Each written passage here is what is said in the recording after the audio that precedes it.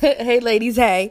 I always get excited every time I have to press the start and record button because I am just so excited to share and to be willing to have an open arm to any lady who needs it simply because I've been there, okay? And I'm going through it. So, hey, my topic for today is so simple and it's easy. It says, what is our troubles?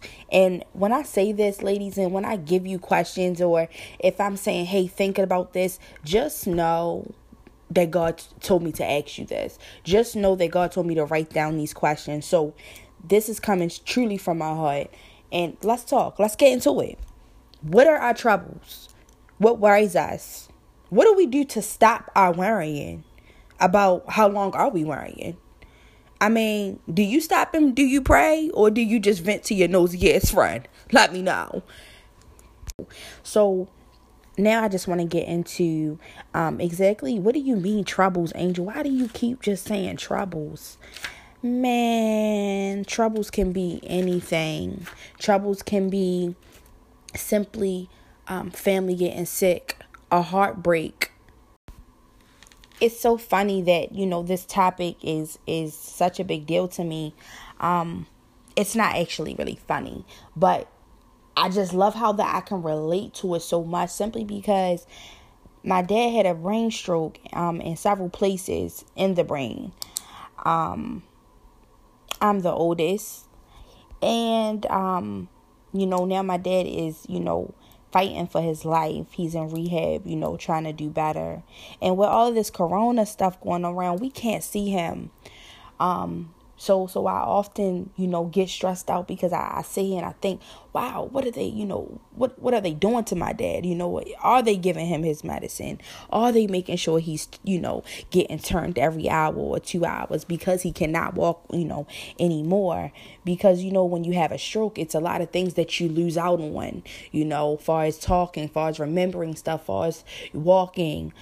So this type of thing is hard. And to mind you, I'm 22, okay? So I'm 22 with a lot of knowledge, but never did I know that at 22 I would have to have knowledge like doctors. Never did I know at 22 that I would have to be telling my little brothers which way to go because they got parents, but it's a big responsibility because you think that, your life is just going, and then boom, there are your troubles. But through it all, I thank the man above. And with this being said, ladies, troubles will come in your way and sometimes stay there. But us as women, we have to realize that we can work around it so we can move forward. Okay? So to me, giving up is a birth of regrets. It's just something that I can't seem to do anymore. And when I did give up, the way I felt as a woman is a way that I would never wish on nobody. Okay? Because when you give up, you start to have insecurities. Dumb ones too. Now, why would I wear my hair like that? I look stupid. Come on now, ladies. Come on. You couldn't catch me in a million years acting like I cared about having a bad hair day, okay? So, it's stuff like that can really put you down. So with this being said, take those questions that I asked you and that I will ask you again, and put it towards your life.